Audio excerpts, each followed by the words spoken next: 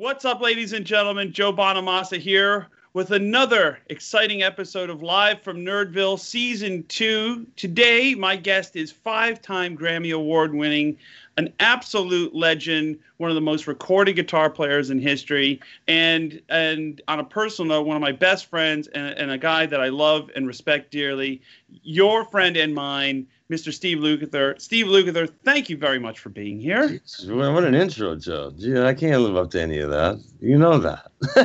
I know, but I do know that shit, but thank you very much. You're very, very, and you are one of my best, and I adore you. Big fan, always have been. And thank you again for coming to my rescue when I get picked on for some stupid shit I say that is taken out of context and clickbait. We were just talking a minute ago. I just wanted to clear the air and apologize to all the guitar players out there that read this clickbait that I think that tablature sucks or that Guitar Hero is a waste of time or whatever. I don't really mean that, man. Come on. I mean, I come from the old school. I was studying to be a studio musician. They don't hand out tablature at the studio. I wish I could play, had all that stuff when I was a kid and we were lifting up the needles the hard way, So I apologize to the guitar community and thank you for sticking up for me. And because I did see that on Instagram where everybody roasted me and you said, hey, wait a minute, and you get through this yourself, so you know what this is about, Here's the problem, and we live in a world where publications have transitioned from, we used to go to the airports, you got a 10-hour flight to Amsterdam, buy all the guitar magazines, and people would say stuff, and you'd leave it in the seat back in front of you, and somebody else would read it. How they sell media now is they sell it by click. So they'll cherry pick something you may have said 5,000 words to an interview, to an interviewer. I talk too much. And then they click a half a sentence out of context, and then that's the way they get people to click on it on Twitter and Instagram. This happened to me with Van Halen because everybody knows that Ed and I were friends, really good friends for 40 some odd years, way beyond guitar buddies, I mean, nobody's going to argue that Ed was one of the greatest rock and roll guitar players ever, if not the, rock and roll guitar player. He changed the whole thing. And he was one of my dear friends on top of it. So if I say something about Ed, it becomes... Somebody goes, well, what can you tell me about Eddie? And this is before his sad passing. I'd say, I have nothing to say, man. It's not my point. I don't know anything. So the next thing Steve Lukather tells all about Van Halen. And in the article, I said, I don't know anything. Right. You know what I mean? Because if those guys are dear friends and, I don't have no right to speak about their personal life. You know what I mean? Any more than anybody has to do about to you. Like, You're one of the most funny people that I know, and always telling a joke. And I try to do the same. I have like a really dry sense of humor, and it's like what you don't get when you read the clickbait is the inflection in the voice. Right, exactly. You're making a joke or whatever. And what I've tried. It's fun to be famous, isn't it? Oh, but think about it. Like what I was trying to think of, like, well, in the age of AI. Maybe you can invent a robot to do interviews for you that just speaks in a very monotone voice and everything's curated and nothing's edgy and it's like... Well, look at comedians. They can't even tell jokes anymore because somebody's going to be offended by everything you say and do. So that's tragic that we can't make fun of the things that are horrible in our lives. Or like that's what Richard Pryor and George Carlin and people like that, all in the family, Blazing Saddles, they took the stereotypes and crushed them with humor. We can't do that now. No, it's then it's everybody's offended. Oh, well, if you say this, well, you can't say that because so and so will be offended, or so. What do you work with? You know what it is? I find it the pile, it's just best not to listen to the pylon because it really is a loud speaking minority of people. Because we were just talking before we started, you 3 billion streams on Total Records. You've sold millions of records when you actually, you've won 5 Grammys. there's a lot of love for Steve Lukather and Toto. I'm not making it seem like everybody hates me. I'm not like that at all. But I'm a sensitive guy. All artists are. It's a very myopic view to take one guy that goes after you when 50 people have said nice things. Yeah, you know what I mean. But it bothers you a little bit, because it's not just like I don't like the music or whatever. That's fine. Listen, your choice. I don't like everything either. Right. But to come after me personally and really harshly and fuck you and all this, dude, you've never met me. You know what I mean? Yeah. I get it. You don't like me. You really spent all this time to let me know that. Okay, fine. Do you feel better now? I try to keep I just try to keep track of what's going on in the guitar community. It's a curiosity. It's like the button says, don't touch the red button. It's like, well, what happens if I do? Right. Well, now we know what happens when you do. And I find that I'll watch an artist who's a good player, not my cup of tea, but a good player. Right. But is universally loved and there's no debate. And they'll post something and it's just praise after praise after praise. And I always say to myself, I kind of chuckle. And I said, man, if I posted something at that level, I would be roasted. Right. Absolutely. Oh. Well, this is what just happened to me. Right. It's like I've been getting roasted for 44 years, man. From day one, they hated my band and me. And it's like I've chased me around. I'm just I can't escape it. I make fun of it, whatever. I laugh at the jokes. I love being a Family Guy character, South Park. Thought that was the coolest thing ever. Make fun of me all the fuck you want. But you don't have to come after me harshly, personally. Like I did something to your family or something, Exactly. And by the way, in all of those years, how many people have actually come up to you who actually have met you and have said something like that to your face? Zero? Well, there's a couple German guys. Your sound is weak and pointless. I go, thanks, man. Appreciate that. I think that's a compliment in Germany. Yeah, but there's always a couple, some people that think they have to be painfully honest to be, I'm on your level, I'm an edgy guy or whatever. And I'm like, I go, look, if you don't like it, I'm sorry you were sitting in front of the bass bins and the sound was shit or something. You know what I mean? I apologize. Yeah. I apologize for that. What can I do? So one of the things that I've been a fan since I've been playing, and we were talking about the how you got typecast a little bit in the 80s about having the Bradshaw rig. Oh, man. And poor Bob, who has nothing to do with this. Bob makes the gear. He doesn't make you turn it all on or misuse the gear. It was new. It's like a new toy. What happens if I turn this button on? What happens if this happens? This is brand new technology back in the 80s. But I am the poster boy for over-processed everything. And I don't do that anymore. I use very little stuff. And if I do, it's just to make a point, like a Univibe or a wah-wah, or, I like a little delay, but I use much less of it. It's like, if I look at it like drinking, it's like being able to sip a shot and enjoy it all night long, or like I used to be and have 100 shots until I'm fucking on the floor. You know what I mean? It's the same concept without the pain. You know what I mean? I did something once and then it became a thing. Like Landau, me, Dan Huff, and whatever that whole era of guitar players, we were the guys that they would hire to get that. Landau had all this stuff before I did. Buzzy Featon was the first guy I ever saw have a Bradshaw rig. And I thought it was the greatest thing in the world. Finally, something, but to blame me or Bob because I happen to turn on too much shit, or a producer goes, I want that sound, and they hired me for that. And then I get bagged on for the rest of my life. It's like saying, I hate fuzz tones and I hate Keith Richards because he used it on Satisfaction. Right. It's like, that was 1965, man. You know what I mean? It's not that we all love that song, but I just use that as a crazy example. You know what I mean? That's a good point because, not only were you a rock star with your band Toto, but you're also in town here in Los Angeles doing sessions, and whether it be Quincy Jones or whoever, they're going, hey, Luke, I need something. Give me that sound, or give me that thing. Give me something weird, and then you would turn it all on. But you had to show up with the toolkit. No, people would ask you if you had it. Right. You got the Bradshaw thing and all that. I said, yeah, I was one of the first guys.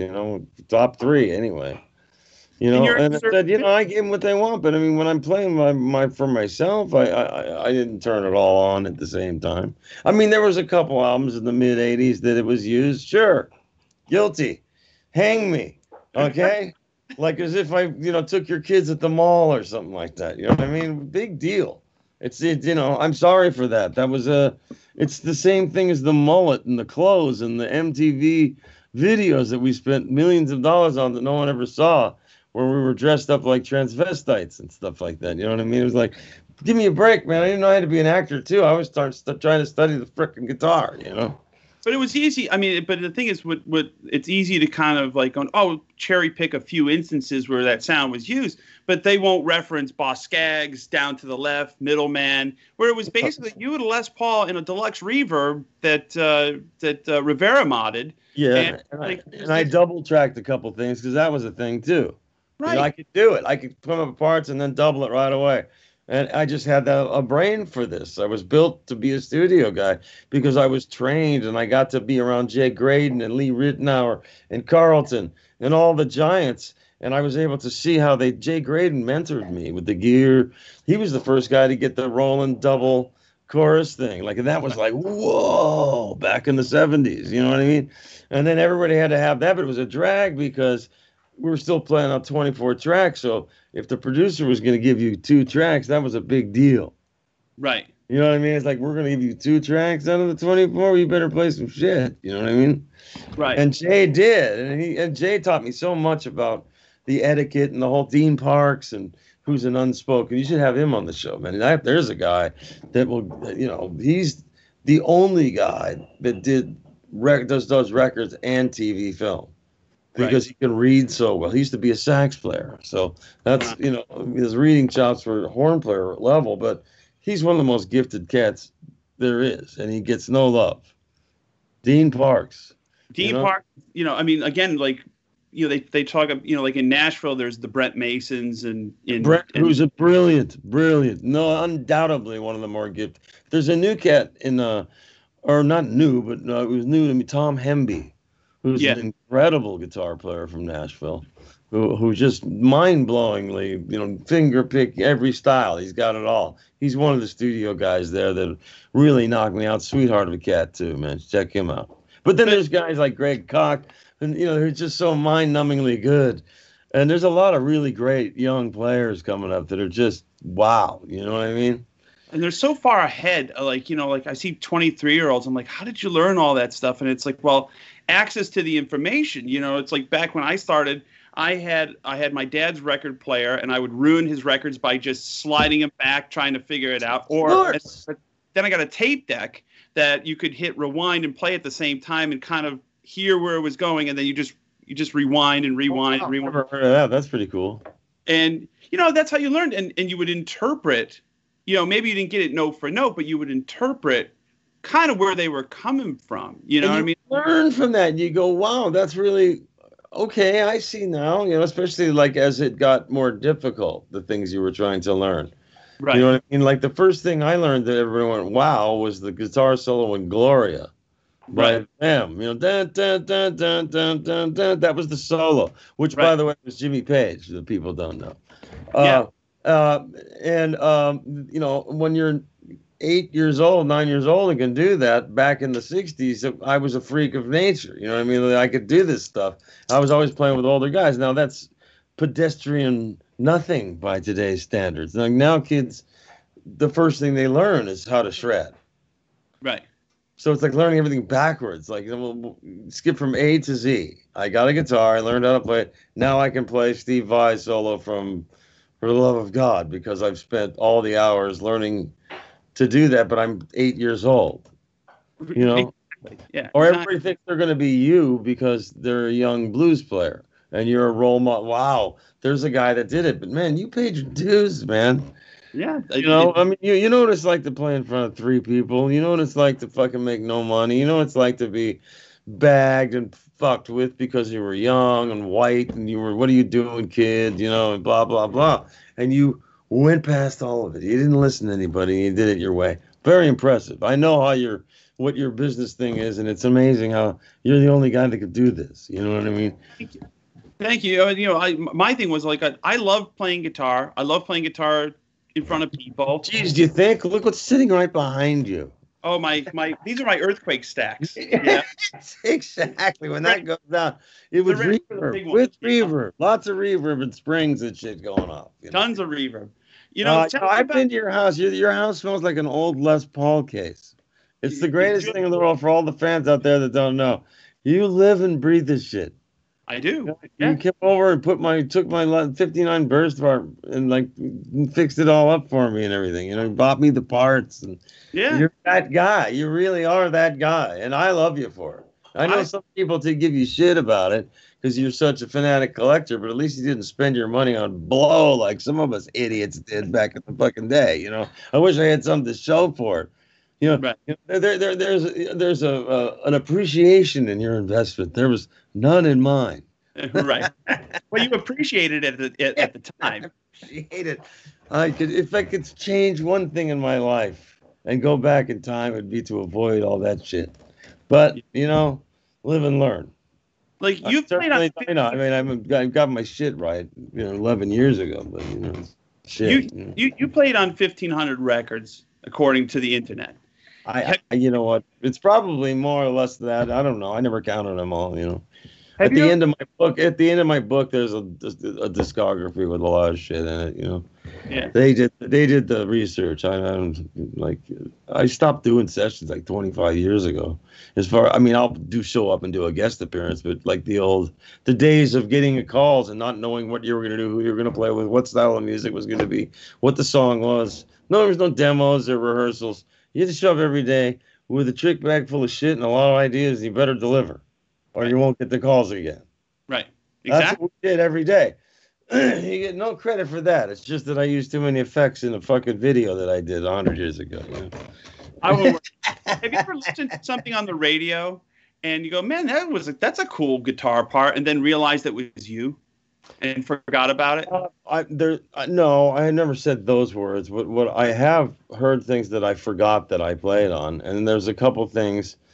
When Dan Huff first hit the scene, God bless him, one incredible guitar player and a great record producer, and he's a friend of mine, But when he first hit the scene, there was a little familiarity in his playing to mine, and there was a couple of records I go, did I fucking play on that? Now, he doesn't play like that now, but at the time, he may have been emulating a little bit because of that was the same way I emulated Carlton and Ritt and Great and the guys that came, I have to sound kind of like them because I'll fit in better, not realizing what they want is you. And once I figured that out, I could find a little niche, a little piece of the acre that's call my own, and be able to sit next to a guitar player like Jay Graydon or Lee Ritenour. And when we don't have parts and immediately have to figure out between me and Ray Parker, Ray, super rhythm guitar. One of the best in the world. Forget the Ghostbusters thing. Yeah, that was a money-making machine for him. It still is. But this is one of the funkiest, most brilliant guys that comes up with parts on the spot ever. And I got to play a lot with Ray because I was more of the rock guy and the funk guy. And back in the 70s and early 80s, that sort of pseudo-pop, funk, rock thing that occurred because David Page from Silk Degrees, David Foster would come in and they do this. There was a certain production of that era that I was part of. You know what I mean? Oh, yeah, okay, then we'll get Luke to do the hard rock parts and we'll get Ray to do the funk parts. And we'd all play together, and it was the most fun time of my entire life that will never come back. That is over.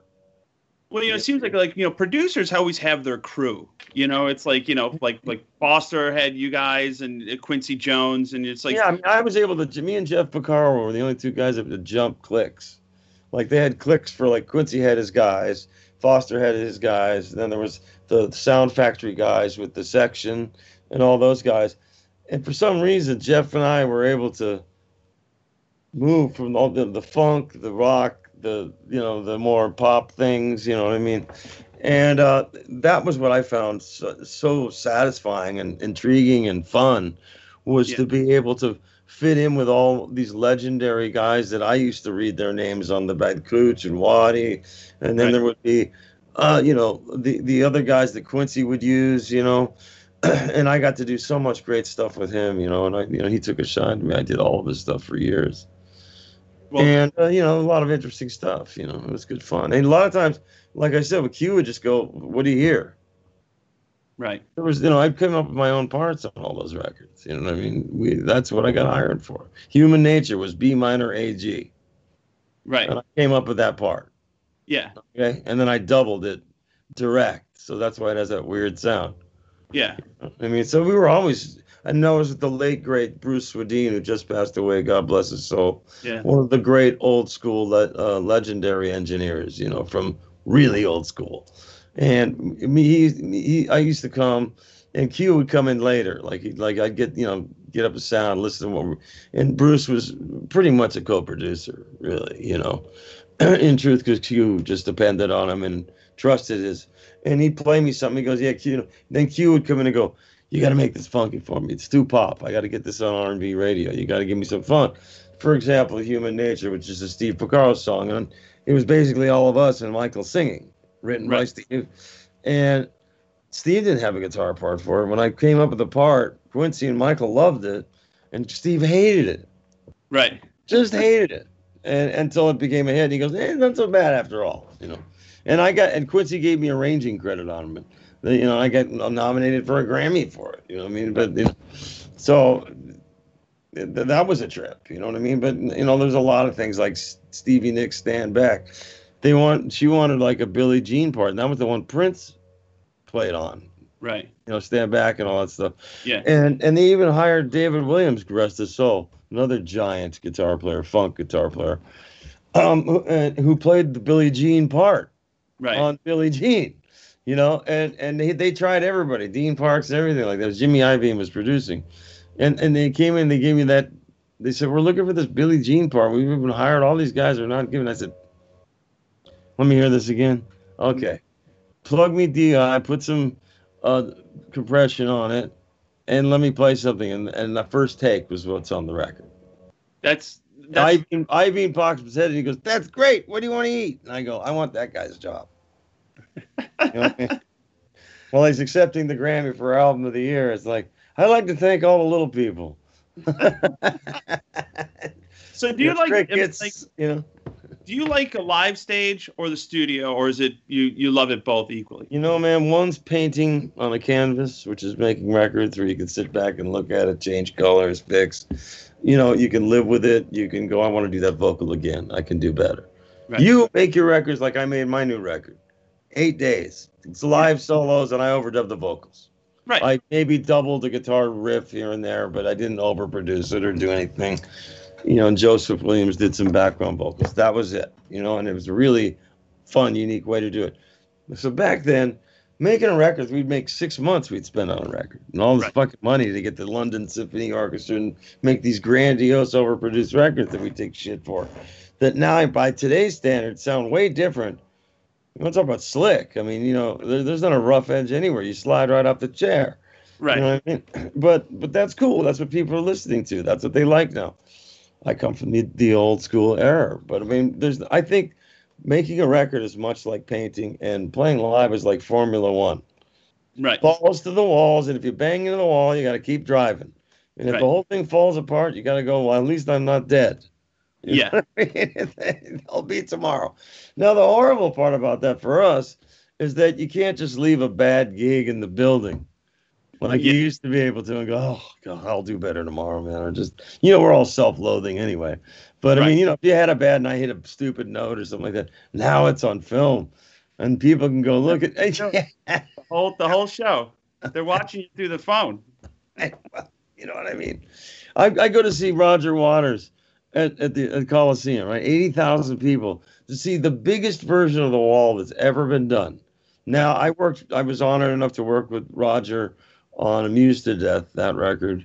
And, and I know a lot of the same, crew and stuff like that, because I know, the legendary David Gilmour, one of my all-time favorite guys, is a buddy of mine too. And I met him through Jeff Porcaro, and we stayed pals. And he's still one of my favorite guitar players of all time. And everybody's all of a sudden, he comes on the screen. It's the most extravagant. It's like, wow. And I'm sitting at the sound desk so I can hear the quad. I'm in the most ultimate spot. I took my daughter and her then boyfriend, who's now her husband, And we sat there and we watched this, and I turned around and I looked at Trip, the sound mixer, and he comes on, and it's just amazing. And I look up, and there's 80,000 people watching this through their fucking phone. Right. I go, you're just like if Jesus came down from the heavens. They wouldn't look and go, oh my God, it's Jesus. They'd be like, you know, it's like, guys, man. We rented a beach house, me and my girlfriend, this summer, just to feel like we went on vacation. And we got a place down in the Colony and, really did it nice. You know what I mean? And we're watching these girls that are taking selfies of themselves in their G-string pants. And then you can see them spending hours fixing the lighting and, taking the stretch marks away or whatever the fuck. You know what I mean? And you go, this is this narcissistic society that we live in. It's a reality show type of society. I'm not saying it's bad or good, I'm just saying it's different than when I was a kid. Kids have been robbed of freedom and just being a kid to go out in the street and fall out of a tree and break your arm and, have dirt clod fights and deal with the humiliation of bullying and learning how to live with it, because you're going to get bullied in life, no matter what you do for a living, whether your boss is yelling at you, whether it's your wife, whether it's, you in a position of being in the public eye where people have a fake name and a voice to shit all over you. Whereas if I went up to them and said, okay, asshole, let's hear your shit. Let me see your discography. Let me see what you've done with your life for you to shit on a guy that's, a poor fucking humble guy that's just trying to fucking make a living. Right. I have no grandiose thoughts of myself, Joe. You know how I feel. I'm really there's everybody's better than me. And I'm just lucky to have a job because I can morph and I'm funny and I know how to act in the studio. I'm not afraid of the red light. Some cats, I've seen amazing players come in and have to deal with the pressure of all that, of what I'm used to, and just fall apart like a house of cards, and they get fired and stuff. And you just go, wow, I can't believe what I just witnessed. I won't name any names because they're famous people. And they just had no clue of what to do in that scenario. Yeah. What do you mean we're not going to rehearse this? I go, no, we're taking the first take. Right. Yeah. What am I going to play? It's like, I don't know. What do you hear? Right. I'm playing this. I'll give you an idea. Well, it's okay to make a bunch of mistakes on the rundown. We all do. Try and shit out, and it works. Sometimes you get it. It's magical, and you're just glad they were running the tape. Right. Because the worst thing that can happen is if you probably experienced this, where, you're just running something, and you say, let's just run it from the top and see how it feels or whatever, and it's magic. And you turn around and you go, did you get that? And they go, oh, no, you want to record that? Right. You're like, fuck, I just played the best solo I've ever played. And that was the greatest drum fill I've ever heard in my life. And it never comes back. Oh, I learned early on, never. So many good not run the red light on, no matter how bad you play. Yeah. Keep the red light on. I've left all my best stuff is left pre the first take because honestly you are literally just thinking off the top of your head. It's not. Everybody gets uptight. It's like okay, we're taking this for real, and then inevitably your brain goes, well, I'm going to play it a little safer because we're making a take. Right. Whereas you're flying by the seat of your pants, you don't care, and sometimes some brilliant shit comes down before you know it too good. Right. You know what I mean? Like especially in a solo situation. Like when you're playing a tune, there's riffs and things that got to be played a certain way. But when I'm just not thinking, I'm just practicing at home. Sometimes I play some shit and I go, I gotta remember what that was, man. Because that was just where'd that come from? You know what I mean? And why didn't I get that on a record? You know what I mean? How come I'm playing better at home than I play at the studio? You know what I mean? I don't do well playing in front of people. When they come and go, okay, impress me with your fucking playing. I'm not that kind of guy that just sits around and puts up videos of myself online every night. I got to have a purpose to it, Otherwise, I feel like I can't compete with you cats. I mean, what do you want me to do? Sit around and just play all this noodling stuff? The guy who does it so great is Greg Koch. Yeah. Because he's so funny as well. Yeah. But he always plays something. What the fuck was that? You know what I mean? This guy's an endless plethora of ideas. You know what I mean? And there's a lot of guys like him. Oh, not a lot of guys, but there's a few guys out there now that put up these things. You just go, wow. Guthrie Govan. I mean, you look at a guy like that who makes it look so effortless. Yeah. And you go, how do people get that good? You know what I mean? There's a lot of young kids now that are coming up that are just staggering. I find it really, like, when I'm in front of thousands of people, I play a lot freer than if I'm in the studio. And I don't know, why am I afraid to embarrass myself in front of 4 people in the control room versus in front of 5,000 people? I just don't care. Well, I have the exact same problem with you, Joe. I feel more comfortable playing in front of 10,000 people than I do one. Right. You know, if I'm in the studio and I'm comfortable with the engineer and whatever, I mean, I just do my thing. And it was so much better for me in my new album. I played all the solos live. I made myself do it. I wanted to say, well, Bonamassa could do this shit. And if all these guys, I started out being able to do this shit. I just lost sight of it because everybody does records differently now, one guy at a time, or they send you a demo and go, we're going to keep this except overdub all the shit to it, you know? Because some of this keyboard part, why would you do that again? It's great, you know? Right. And so it's not like showing up and going, okay, nobody's rehearsed this, nobody's played this, we're going to cut this. Let's run the chart once and make sure it's right and rehearse anything that's a little funny, any figures or anything, and roll the tape. No click tracks, nothing. And everybody played, and it was so freeing. Like a long fade out where people are jamming and playing different things, but you can't program. Right. You know, I want a 1972 vibe with 2020 sounds. You know what I mean? And that's what I went for, you know. Question, I'll send you a copy, you know. Who was your mentor as a producer? Because you won Producer of the Year. David Page. David Page. Yes. David Page, Jeff Porcaro. In the beginning particularly, but David Page taught me everything there was to know about production, writing, let me play around with engineering when I was 19 years old because he'd be late and the engineer was cool. And I go, I want to know about this. You know, if Dave's not here, put up the tape and let me fuck around with this. Show me what all these knobs do. Explain to me equalization. You know, now I know a complete other language. I can talk to an engineer and go, that's just too much 2K on that guitar.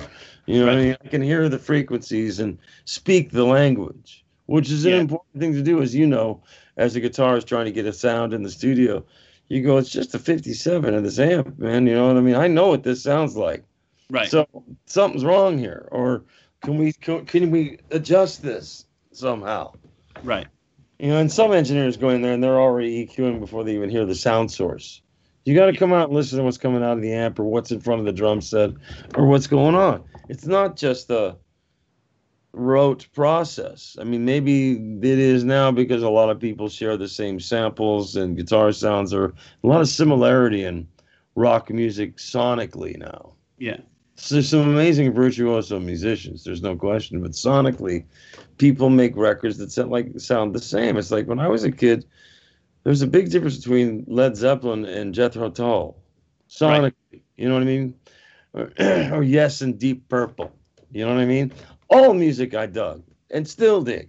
Yeah. You know what I mean? It's still wowed by Ritchie Blackmore and all the great stuff that he did and all the great Jeff Beck and, you know, Hendrix, Clapton, Page. You know what I mean? Like our heroes. They had their own sound. You know, no one sounded remotely the same. As a matter of fact, it was like uncool to sound like somebody else. It's like, dude, that's my sound. You know what I mean? I mean, people go, I want to sound like Peter Green or I want to sound like Eric Clapton. And they would be inspired by that, but they would find their own sound doing it. Yeah. So that you could play the same licks, but you didn't sound exactly like Eric Clapton. You know, I know how painstakingly it was learning a lot of his stuff, you know, the solo to Sunshine of Your Love or Crossroads when you were a kid. I mean, that was the high level shredding of what people would say today. Yes. Right? Yeah, Clapton was God. They used to paint it on the wall. Hendrix and, you know, I mean, like, you know, but then maybe just to a young kid, Hendrix sounds, well, I don't get the big deal. It's like, no, but you don't understand the significance of that in 1967. Yeah, well, there was Pat Boone, and then Jimi Hendrix comes out, and you're like, don't everybody forget that Jimi Hendrix opened for the Monkees, okay? Right. And you can see how that wouldn't. It's like the Ramones opening for us on our first tour. People were throwing shit at them. Right. Had it been the other way around, and we opened for their audience, they'd throw shit at us. You know what I mean? It was just bad billing. You know what I mean? A bad match. It's like two people that meet and you go, wow, that's a really nice looking chick or that's a nice looking guy. And on theory, you should be attracted to each other. But then you start talking to each other and go, I can't stand this person. Right. You know what I mean? I don't care how beautiful you are. I just can't hang. We got nothing in common. A couple things I want to touch on. One being that, the high school band. You guys were all high school classmates, Paige, the Picaros, and you. Yeah. And I grew up with Mike Landau, and I've been friends since we were 12. My friend John Pierce, who's now playing with Toto, but he was with Huey for years, he was a session guy. I've known him since our parents were pregnant on the same block.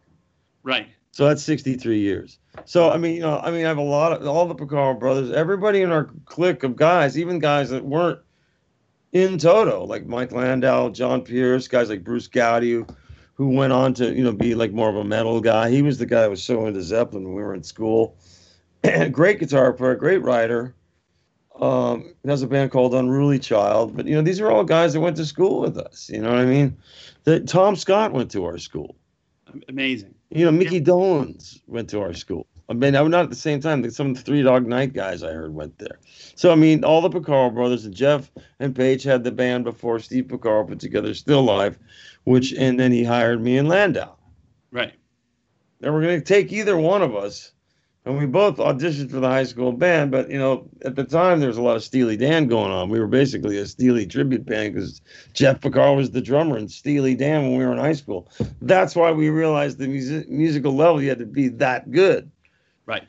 So maybe when punk music came out, it was like, what? What the fuck? And then they would compare us to that, which is like comparing garlic to chocolate. You know what I mean? It's like both taste good, but together it tastes like shit. You know what I mean? So, we can't compare that. It's like comparing Marvin Gaye to, some Slipknot. You know what I mean? You know what I mean? That's two completely different. I love them both. Right. I'm one of those guys that I love a great pop song. I love a great hard edge song. I love a great guitar fucking shred. I like old funky Motown music, Bootsy Collins, I like a lot of different flavors. There's a lot of different flavors. I know a lot of people are like, I only listen to metal. I only listen to country music. I only listen to pop music. I only listen to Mariah Carey. Why? It's like eating vanilla ice cream for your whole life. Because there's some incredible female guitar players. That are better than a lot of guys. Absolutely. There's, the thing now. Laura it's like Basillo, man, how good is that girl? Oh, she's amazing. And who's the Nita Strauss? Incredible.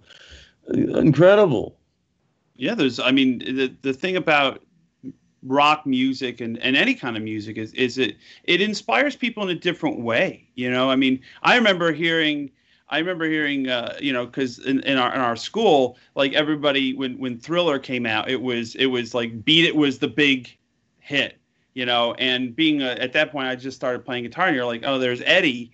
And what a lot of people don't realize is you played the riff. I played everything, but then you recommended Eddie. No. That's not what happened. Okay, I thought they had already recorded Eddie, and Michael quintupled his lead vocal and comped it. Right. And played 2 and 4 on a drum kit. And when Ed did the solo, he cut the tape, which cut the SMPTE code, which means the master tape wouldn't match up with the slave. So they had done a version before I played on it and Jeff played on it. Right. Quincy called me and Jeff and Umberto Gatica, the engineer, said, go to Sunset Sound and remake this record for me. I'm at Westlake working on some other stuff with Michael. I got to keep this because it's first generation. Lead vocal and Eddie solo. Because I don't want to lose that. Because back then, when you'd copy things, you'd lose sonic, quality. Yes. So we did it backward. Jeff went out and listened to the bleed through of Michael's headphones and 2 and 4. And Jeff's time was so good. He made his own little click track with a pair of drumsticks, and he went out and played the take. Second take was it. Right. And then I overdubbed all the guitar parts. At first, I did a whole fucking with the Marshalls, made it huge. Mm-hmm. And then I did the bass part on it, and then we sent it to Q, and he goes, "It's great, but it's too heavy. I got to get this on R&B radio. You got to use one of those small amps and turn down the distortion a little bit." And I go, He goes, it's got to be a crossover to all formats. And I said, okay. So I got out the deluxe and backed off the gain and gave you what you hear there. Then I went to the studio with Michael and Quincy and did the other. They just had endlessly going. And I go, you got to change this just a little bit. You'll kill yourself by the end of it. You know what I mean? And all that shit. You know, we did all this stuff, and I hadn't even heard Ed's solo yet. They didn't let us hear it. Right. They just said Eddie's playing on it, and we got to have it back. For whatever reason, they thought we were going to copy it or something like that and put it like we would do that. But, you know, whatever it was, and the record came out piecemeal, made together. What you hear didn't happen in the room at the same time. Well, you know, that's the thing. And that's for those who don't realize, SMPTE was the time code on the tape that married two 24-inch. Right. So you could have 48 tracks. 46 tracks or whatever. We did Africa, when we mixed Africa, which was recorded in 1981, by the way. Right. So, you know, when we mixed that record, it was before there was, you know, automation. So we had like 50 hands all over the desk doing this thing like that. And we had 424 tracks in sync. There were guys in lab coats going there because it would fall apart and wouldn't sync up. Right. So, like, I mean, we pushed this stuff to the limit. You know what I mean? Yeah. Just to see if we could. Because we had the time and we had the dough. And none of us had families at the time, so we were in the studio all day long. I don't want to be in the studio 24 hours a day. I want to go in the morning. For my best work happens between 10 and 2. Right.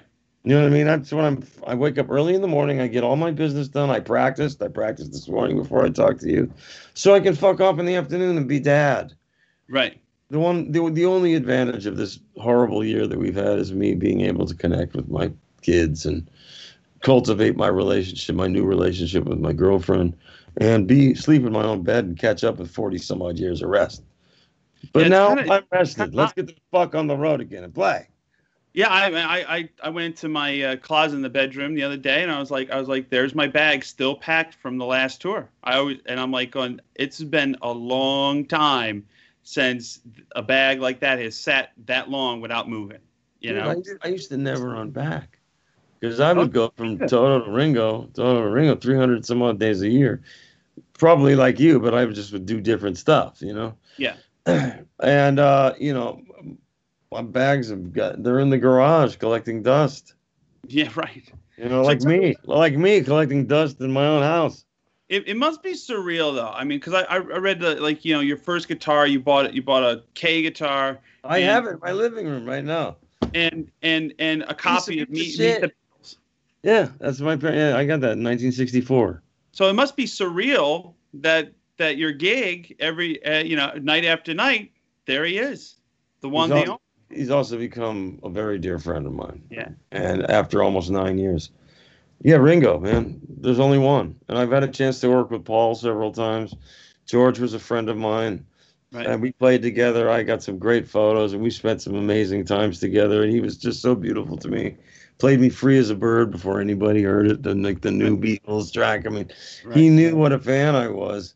And I, you know, with poor George, I loved your solo on Taxman. He goes, no, that was Paul.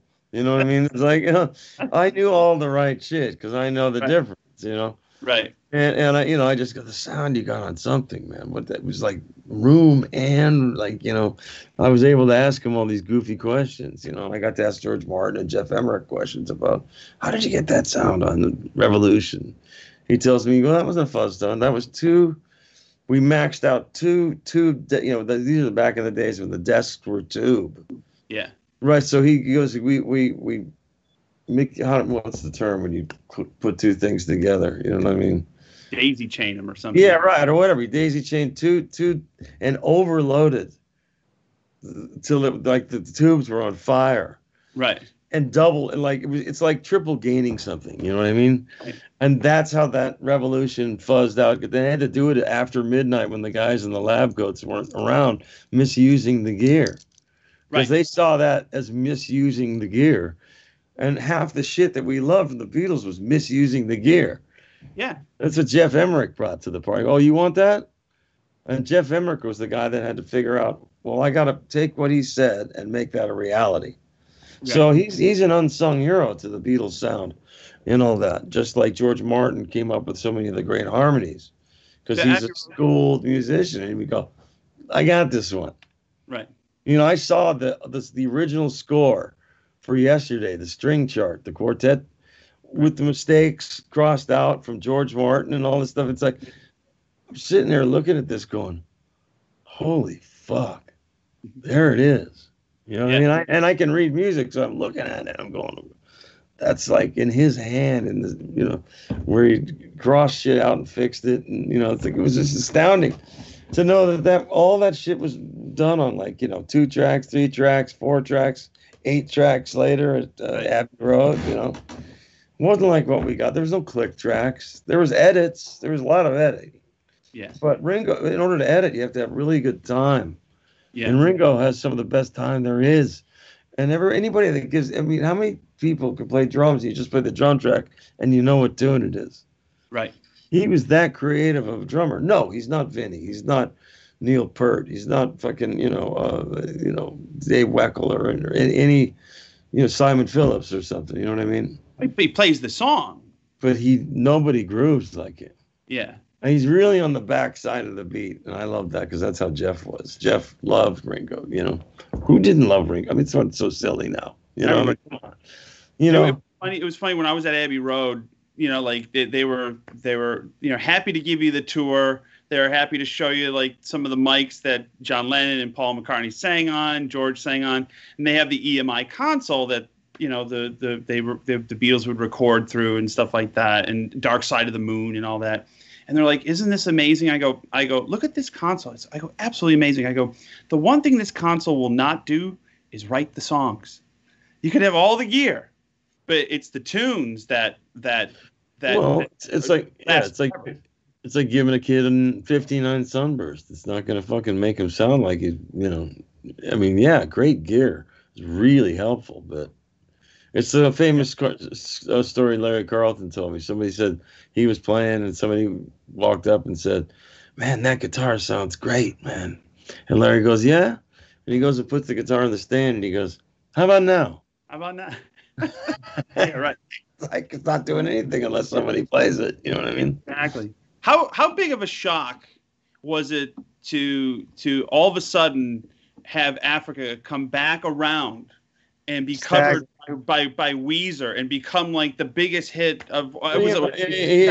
He won't talk to me, man. I tried to talk to Rivers and just say, "Hey, isn't it funny, man? Isn't it cool?" He refuses to talk to me. I don't know what his story is. I mean, I work with some of the most famous people that ever were, and this guy won't talk to me. That's awesome. Sorry, man. I made you a lot of money. I'm sorry, dude.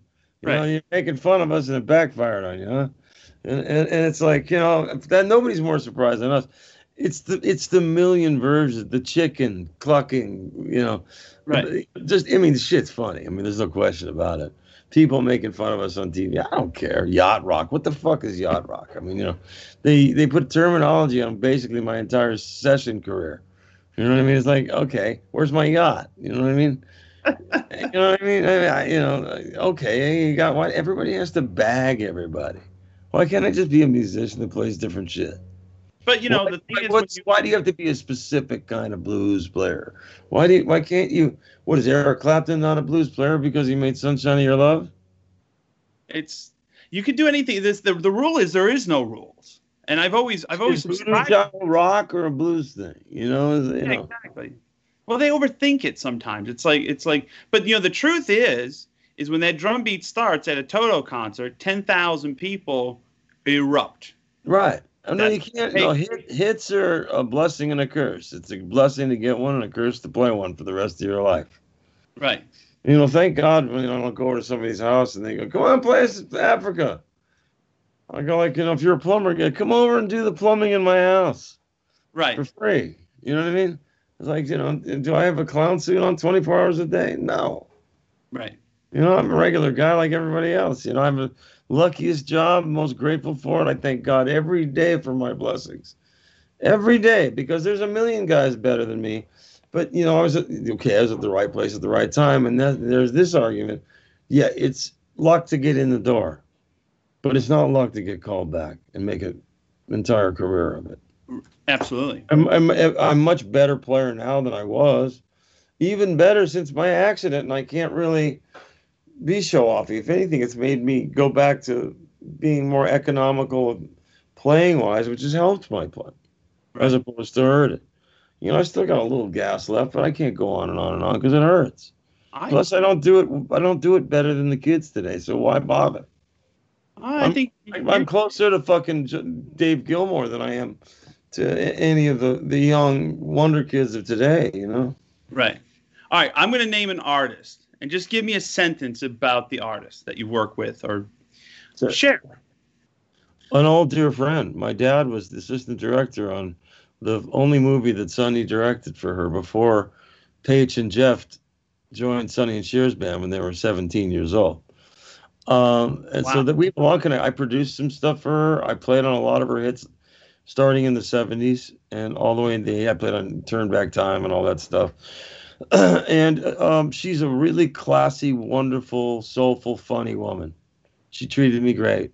I fell in love with her when I was a kid. My dad was working our father around like a puppy dog. Right. They were really nice people to me. She is great for a reason, because she's Cher. I mean, very few people can pull that off, and she's the real thing, man. I have deep respect for her, and she did me a solid by singing on the Spinal Tap record that I produced, actually. And like the Wind, I did like 4 tracks on the album. She sang on one of them. She's a great sport, and there's a lot of history between us, man. She's a great chick, man. Randy Newman. Brilliant and funny, dry as a bone. When we did the Trouble in Paradise album with I Love L.A. and all that stuff, that's us screaming, we love it. And I played all over we're in the video even. He brought his charts were a little more detailed because he's very schooled. Right. I mean, there was still room for us to create and do all kinds of fun stuff, but, you know, he had specific things and specific voicings he wanted, and they were written out. And he would sit and sing the lead vocal and sing the song for you. And it was like, wow, man, this cat's got his own thing, man. He's a really brilliant man. And funny as fuck. Right. Mike McDonald. Michael goes all the way back to high school. He was in Steely Dan with Jeff Porcaro when we were in high school. Wow. And we, at one point, was asked to be the singer in Toto, but he had just joined the Doobie Brothers. Wow. And we worked on his first song, but that's me on I Keep Forgetting, another B minor A G song, E minor A. You know what I mean? No, that wasn't up there. I just came up with that. That was the second take. Kept on the record. And he's always worked on our stuff. And I think he has a yacht too, I think. I mean, I'm not really sure, but we toured together. I think the world of Michael McDonald, man. He's fucking pro. Heart. I worked on stuff that he produced outside of it, and we've been friends for 40 some odd years, and I adore him. Him and his wife, Amy, are awesome. Michael Jackson. Interesting cat. Don't know him as a friend. Friendly in the studio, worked together. My age, thought I was a little bit crazy because of my sense of humor, which I don't edit for anyone, including my children. And Q was used to me, and he was fun. I mean, he was cool. I mean, there was the Michael from the Thriller era, what he looked like, and then I worked on History 5 years later, and it was like, whoa, dude, what happened? Right. I didn't. It was kind of scary, to be honest with you. Right. And I felt for the cat that he felt that he needed to do that to himself, because he was a handsome young cat. And I guess it just bothered him. I guess too much time in front of a mirror worrying about it. I guess I don't know. I don't know enough about Michael's personal life to comment on it, to be truthful. But he was very nice to me, and a complete pro. And when it was working for him, his body language would change, and he would start dancing around. Then you knew you were on to the right feel and the right what he wanted. He would make demos using his voice as all the instruments. Wow. And but he knew what he wanted, but at the same time, he really welcomed input. Yeah. Like if you did something, he goes, "Yeah, I like that part. Let's work on that. I feel it just like a little differently or whatever. And you had to be able to like, okay, take that input and give him what he wanted. Earth, Wind, and Fire. That was fun. That was fast. I did that song Back on the Road. Like, it was just Maurice White, George Massenburg, famous engineer, designer, and me.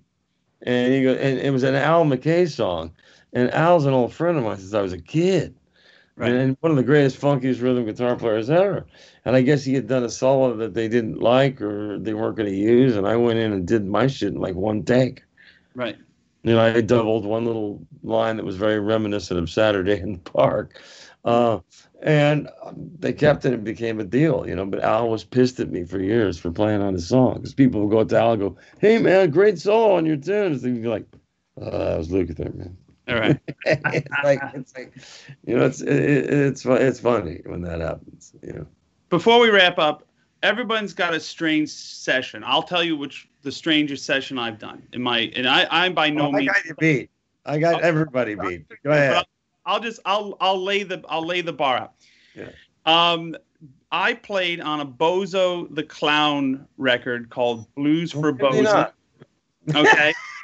Maybe I'm not the winner after all.